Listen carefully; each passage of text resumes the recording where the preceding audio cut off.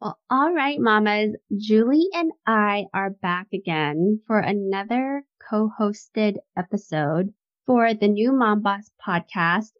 And for my podcast, The Beanbag Cafe with Julie Fernandez, which always makes me smile when I say it. Yeah, we thought it was so fun. We had to do it again.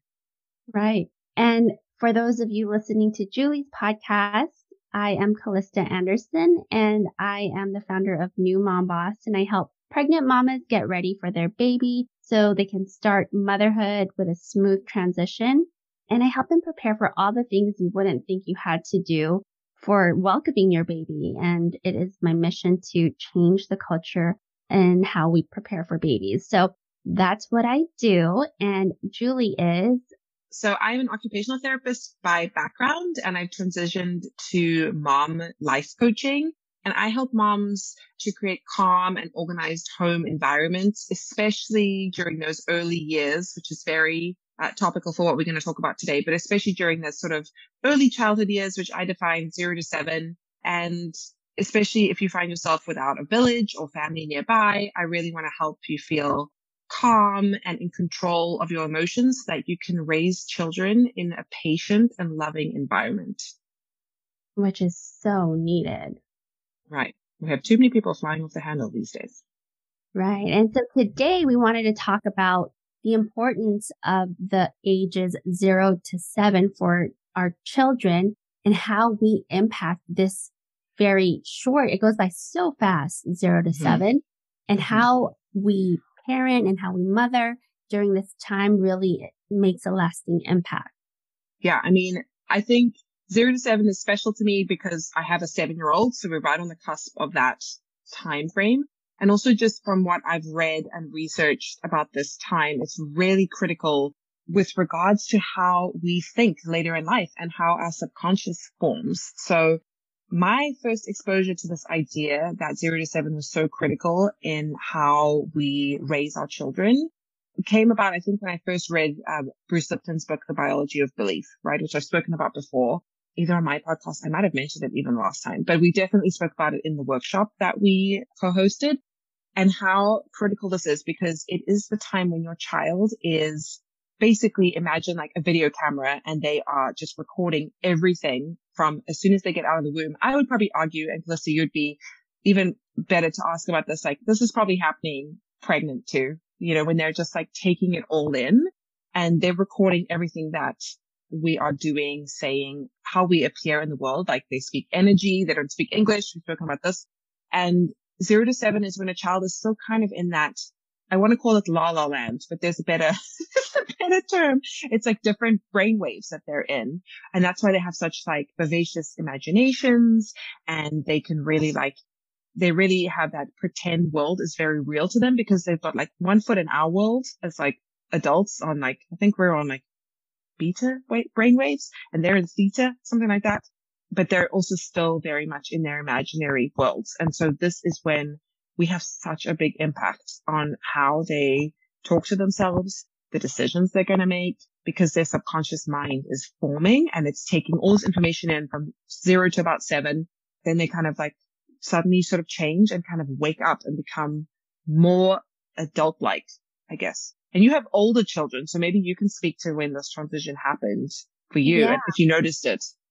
Well, just from like even a physiological standpoint, there's something that happens after 7. So when, from my nursing background, when you are counting the patient or the person's respirations, we watch their chest rise and fall, right? That's how we count how many breaths per minute for adults. But for children younger than 7, they're belly breathers. So the way we count it is we look at their bellies rise and fall. And so it's interesting, right? That the way they breathe is more in the belly, and that's how we see it externally.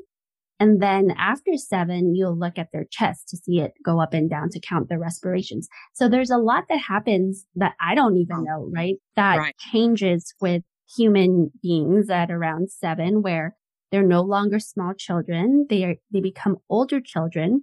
And in the brain, a lot of things are changing, and definitely the subconscious, like you mentioned, it's our most formative years is the first 7 years. Mhm. And often we don't even remember a lot of what Right. happened under the Right. age of 7, right? My kids are 9 and 10, and even some things from like 2 years ago, they don't remember, right? Like Yeah. a few years ago. Yeah, before It's like 7, like, murky. yeah. Right. So they probably remember how they feel more than the actual memories, physical Right. memories. Right. Yeah. It is so interesting. And yeah, the fact that we don't remember kind of, I feel like as adults, when we're making decisions about children, whether it's like policymakers talking about 0 to 7 and how important or not important that period of time is, or moms deciding whether to go back to work or not. Like in the culture that I was kind of working in, it was very much like, well, if you're working now, like they won't remember like whether you're there or not. It's maybe more important to be home when they're teenagers or whatever the case may be. And that was also probably something that I kind of told myself when I was like trying to convince myself that I should be working outside of the home and this is the right choice for my family or whatever. But I think because kids don't have a voice per se, like they can't advocate for themselves in those young years. And then as you grow up, you forget about it. So you don't really realize how much is happening and how powerful that time is. Like when I realized that probably 99% of how I show up in the world is kind of playing out from those 0 to 7 years that I can't remember. I really can't remember a lot of my early childhood. It's so powerful and very scary that, oh, I react to this, or like, this triggers me and I don't understand why. There probably is a reason. I just don't remember, you know? Yeah. Um, Imagine like all the impressions we got, but we don't even remember. And I think that's when like hypnosis and other types of therapy can right, help bring those memories back to the surface. But most right, people don't look at that or don't care to look at it. And so much happens. So now that when you become a mom and you have young children, this is the time to really pour into them right, because you are helping shape the rest of their lives.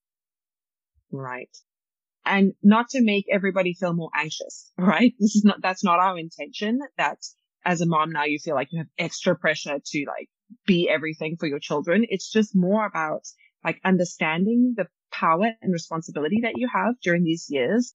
And if it's not you with your children all the time, like who are you selecting to be in their space? Because it doesn't have to be just one person. Caregivers come in many shapes and sizes. And like, it's really understanding the energy that they bring as to who's going to care for your baby. So I don't want this to come across as like, oh, there's so much responsibility now. And like you get more stressed and anxious. If anything, that makes it worse because if you're anxious and you put that energy into a child, it's going to shape how they show up in the world. And like, as someone who's kind of struggled, like I wouldn't say I've had a clinical anxiety, but I definitely have the tendency to get a little bit anxious, like throughout my whole life. I wouldn't want that for my child if it's, it hasn't been super helpful for me to worry or to lie awake at night and not being able to sleep so like, I don't want you to feel more anxious and put that into your kids because I think we're seeing that happen with little kids being more anxious than you expect. Right. And having phobias or fears of things that don't really make sense. And sometimes that could be a projection of mom or dad onto their child, and that's how they're interpreting it. And so they don't know how to express themselves. So then they say they're scared of water or I don't know, snakes or something like, but at an irrational level, with no rhyme or reason as to why that is the case. Yeah. And it starts before they're born when you're carrying Right. them. I know a lot of pregnant mamas, right? When they find out they're pregnant, they start to look at their diet or what they're eating and they want to start eating more healthily. And it's the same with your energy and your state of being. So if you are more stressed during pregnancy, like stress releases cortisol, the hormone cortisol, and that is not good for the baby. You may not be thinking about it, but it's just like the food you take in. The hormones in your blood are going to be passed on to baby through the placenta. And so they're already being affected by how you're being, right? And we're talking about this not to add anxiety or stress, like Julie mentioned, but it's just to become more aware of yourself and your being. And that's why this is one piece of what I teach mamas while they're pregnant is to prepare themselves. And the more preparation you have, the more confident you feel and the more capable you feel to welcome your baby before they even arrive. Right. I mean, that's why I love the work that you do, because we need to change this narrative that preparing for a baby, like we've spoken about, this is not just about the stuff. And it's also not just about what you eat and like even working out or whatever, or it's about what kind of job are you doing? Do you like it? Are you stressed?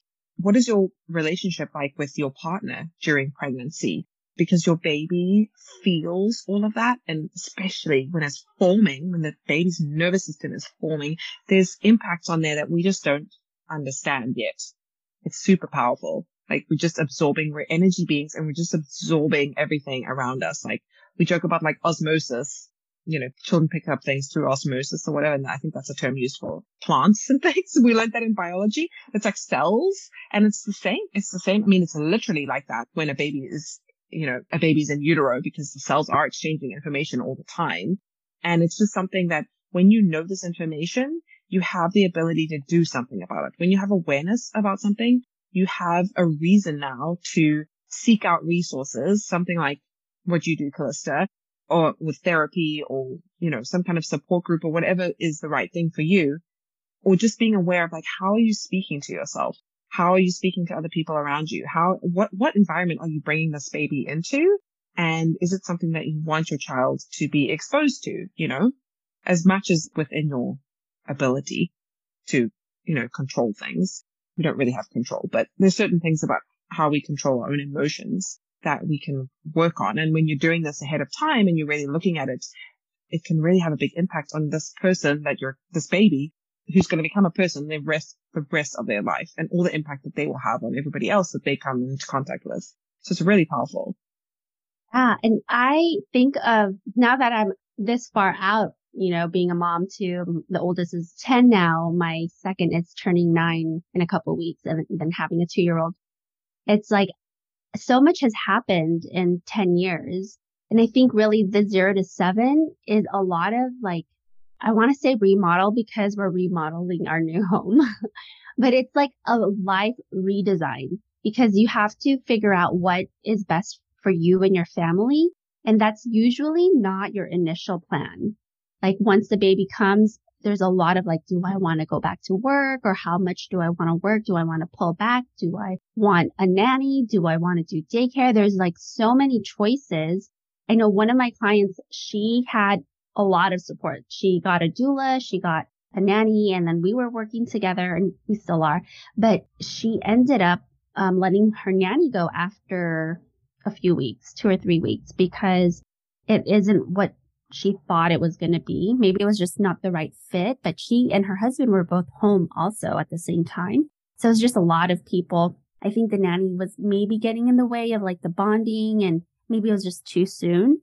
But, you know, it's trial and error to see what works for you in that time, you know, that particular season of life, because there's the postpartum season and then there's like 5th trimester, like a lot of women go back to work during that time. That first year is just a lot of stuff happening. Right. And it's okay to change your mind. Like, as you said, like learning through trial and error. Like I've gone through so many iterations of lifestyle, I guess I would call it. Like I've worked full time, I've worked part time, I've stayed at home for like extended periods of time. I'm working for myself now from home and like just trying to find the right fit for my family and for me. And I mean, I've had nannies. We didn't do daycare because I ended up, a nanny seemed like a better fit. And, you know, I tried my best with the tools that I had to choose the right people for my children. And there's always like this element of like mom guilt of like, you're not doing everything, but it's also not realistic to expect yourself to do everything.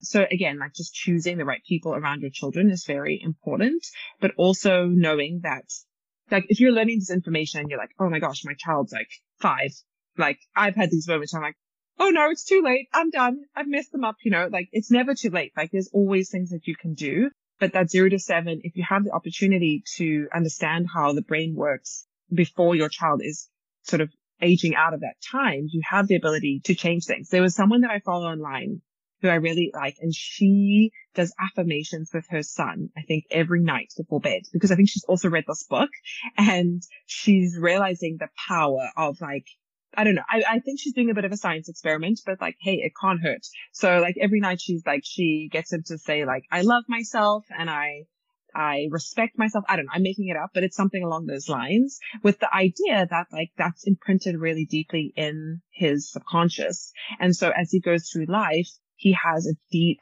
appreciation of like just the miracle of who he is as a person. Like, cause we're all just miracles to just be here. We're all unique. And like, it is kind of incredible that we're even sitting here talking, you know, like that we are who we are, right? But that deep appreciation of self-love that I think so many of us are missing and like kind of is not imprinted deeply enough in those early years so that we struggle as we get older. And we, you know, I think it's normal that you're going to struggle as a teenager and that kind of thing. But I think there's ways to make it a little easier. Yeah. And we're always modeling to our kids, even when we don't know. Like kids pick up so much just by watching us, and they don't tell us this. They're retaining these memories, and they have this picture of what their mom is like or what their dad is like because they are always watching. It's like we don't notice them, but they're always watching, because I know my kids will say something every once in a while and I'm like, oh my God, like you were paying attention to that, or like how they reflect to me how I've been, whether that's like a good or a bad thing. Yeah. Then it kind of reminds me to, check in, because they're always paying attention. That's one of the reasons my husband and I were pretty much on the same page on parenting, and we hardly fight. Like we don't really fight.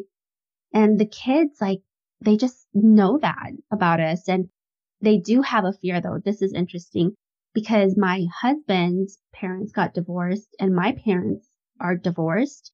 They have this fear that we're going to get divorced.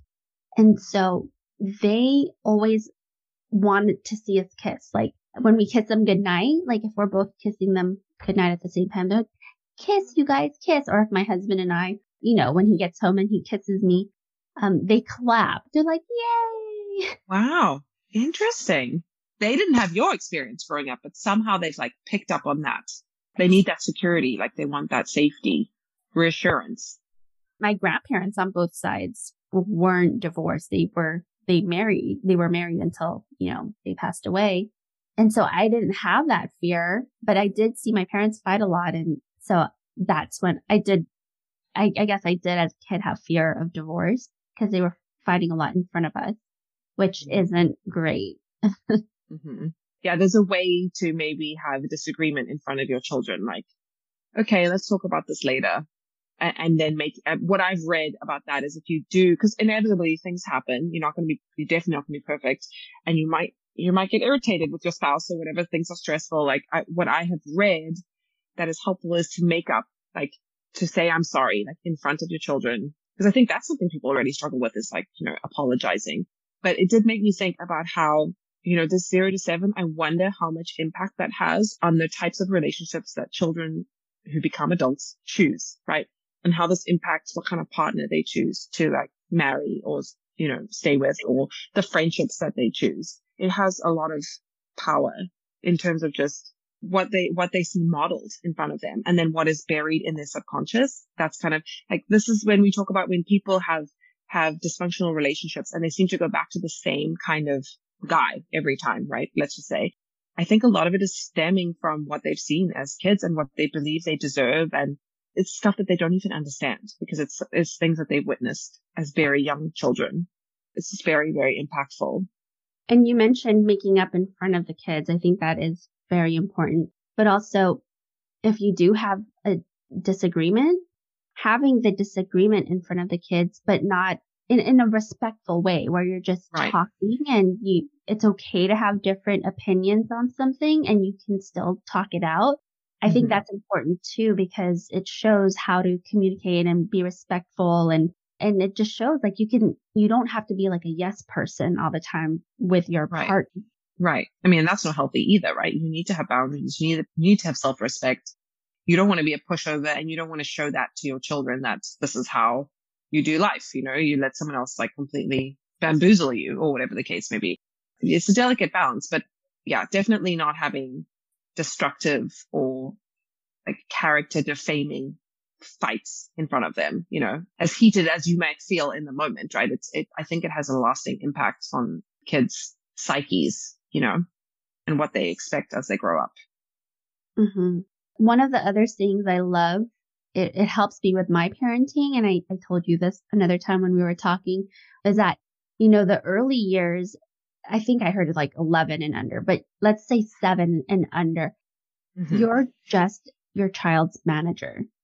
I'm sorry, you are your child's manager for the first, decade or less. And then after that, you just become a consultant. Like, they're their own person, and what you tell them is like, they can take it or leave it. And you would want them to consult with you. If you build that foundation in the early years, then they'll come to you and actually ask for your advice or run things by you. Whereas, if you don't invest that time during the manager years, then they won't be as close to you in the later years. Right. Yeah. There's this quote that I'm going to I don't know, I'm going to butcher it, I guess, but it's, so we met in a coaching program that Jim Forden, one of our mentors, runs, and he talks about this a lot. And he quotes someone famous. I don't know, I can't remember who it is, but it's something like, I'll take a child 0 to 7 and I will basically own that child. And it's so powerful. That's how people are indoctrinated into like religions and cults and just political organizations. And because they are kind of brainwashed from 0 to 7. And we are brainwashing our children good and bad all the time. I mean, it's just by living our life and role modeling to them. So it is a natural way that the human species has evolved. Like, a child needs to learn how to be part of society, a part of the pack. And so we've developed this mechanism where we basically like photograph everything in our brain. And that's how we know that this is how we are supposed to behave.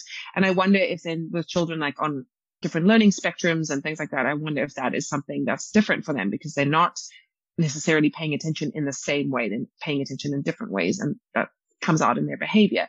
But the point being that like that 0 to 7 is that brainwashing period, and you can direct a child for good or for less good, depending on your opinion of it, right? And it's it's really, really powerful. Yeah, I joke with people that because I homeschool, I want to be the one to brainwash my kids. Right. You want to be the control, the brainwash. controlling. Yeah, you want to do the brainwashing. Exactly. I know, I've thought about that too with school, because my kids go to a more traditional school, and it's like, again, like, I don't know what those teachers are saying in and out during the day. I just have to hope that we're getting enough brainwashing at home in the way that we do things, that they can at least make informed opinions, because the goal is obviously not to like own our children, right? You spoke about being a manager and then being a consultant. In those two scenarios, we don't own our kids in either of those scenarios. We are here to guide them. But obviously in the early years, we're very much more hands-on. And then as they get older, we really are just here as like hopefully as like the wise sage for them to come and consult. But yeah, it's important who we surround our kids with in those early years, as in the older ones too, but in the older years, but especially the beginning. It's like critical. Just to disclose, I told my children, because they look up to us, right? They're always asking like, what does that mean? Or what is this? Why is it that way? And I tell them my opinion or what I know about whatever subject. And then I say, you guys believe everything I say because I'm your mom. But when you get older, I want you to research everything. You don't have to believe me, but I'm telling you because this is what I know or what I think. But please do your own research when you're old enough to do it. If they grow up later in life, if they don't agree with me, like, I don't want them to do it just because I told them to.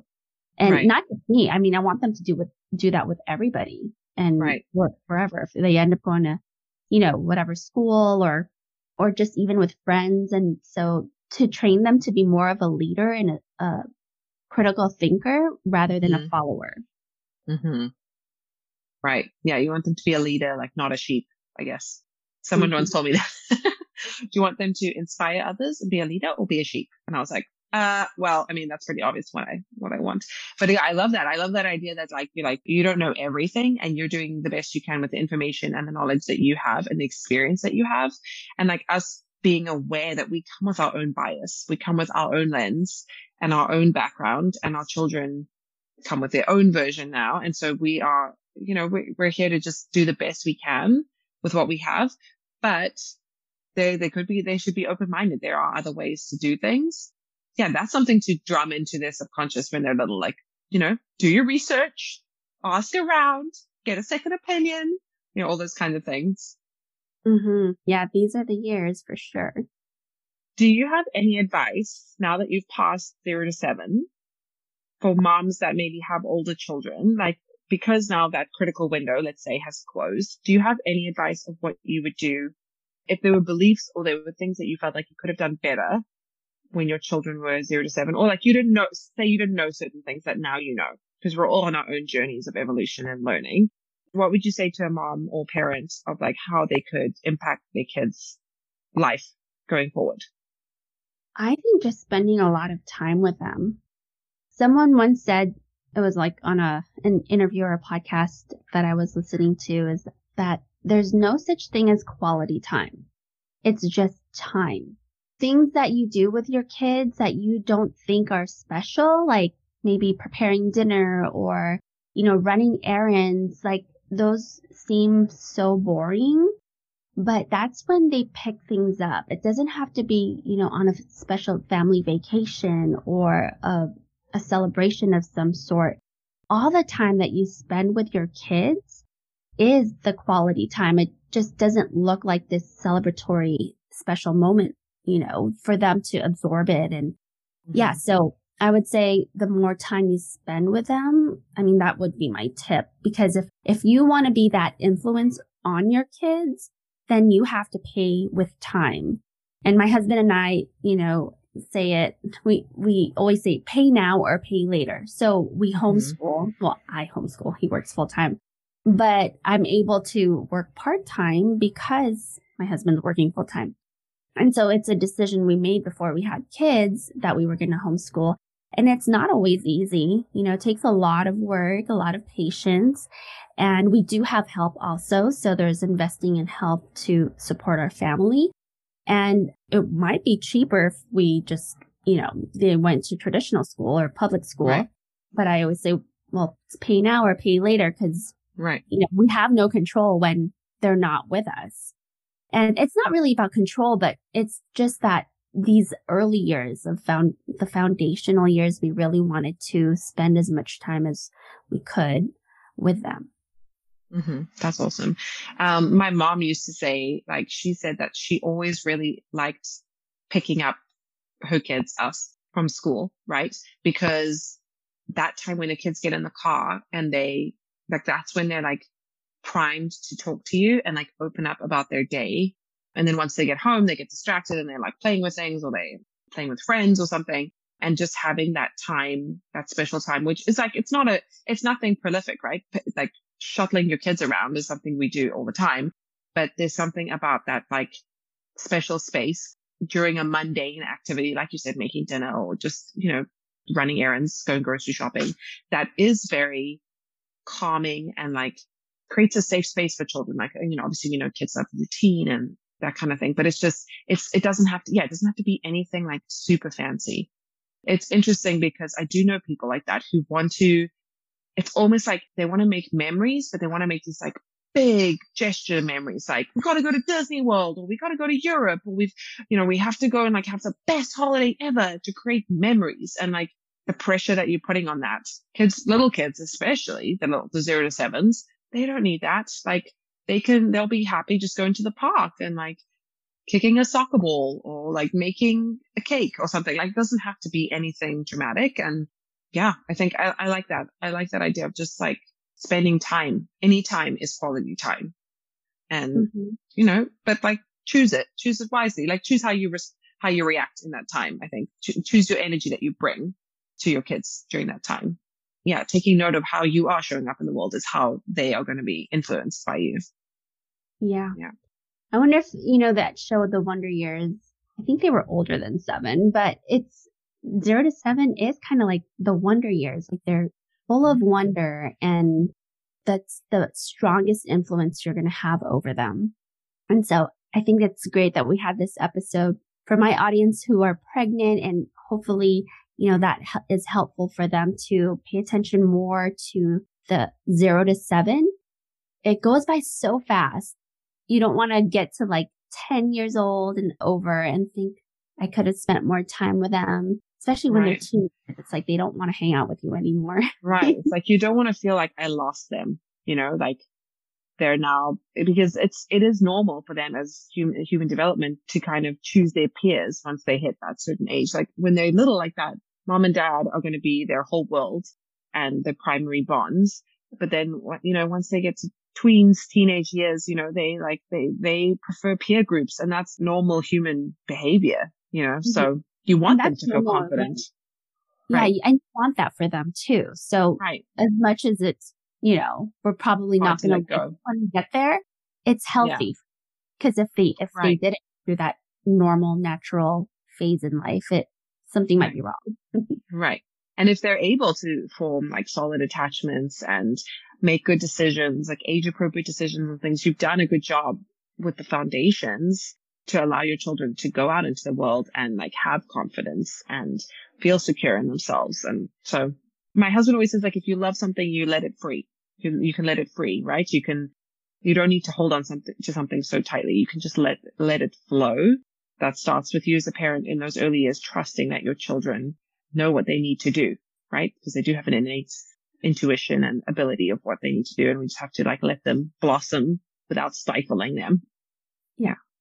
Mm-hmm.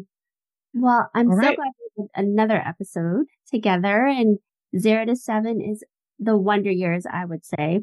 It was so fun. And if anyone has any questions or any suggestions for episodes, maybe something in this episode sparked your curiosity, anything that you want us to talk about further, let us know.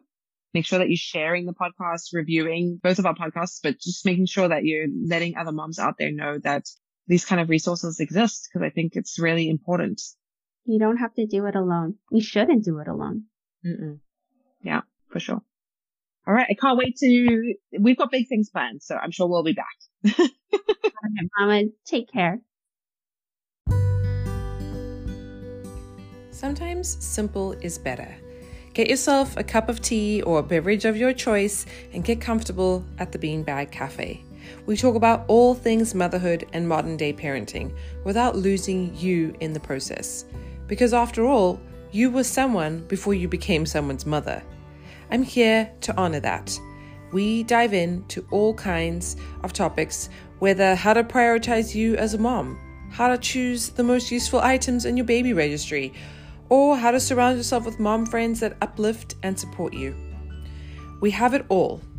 Motherhood can be challenging, so let's do it together, one bedtime routine at a time. Welcome to the Beanbag Cafe. Hello everyone, welcome back to the Beanbag Cafe podcast. I'm your host, Julie Fernandez. If you've been around here for a little bit, you know that I've been doing some episodes with my good friend Kallista Andersen of New Mom Boss. We have done a few episodes, so you can scroll back and see. We've spoken about a variety of topics, and today we're talking about the subconscious mind, the formation of it, which is 0 to 7 years old. You'll hear all about it. We explain it in the episode, and I'm really excited to be back with Kallista. We always have such amazing conversations, and it's really fun to turn on the camera and just record. So I hope you guys enjoy this. If you have questions, make sure to check out the show notes, and you can contact each of us or both of us with any questions and podcast suggestions if you have ideas of what you would like us to speak about next. So I'll keep quiet so you can get into the nuts and bolts of this episode. Enjoy, and I will see you next week.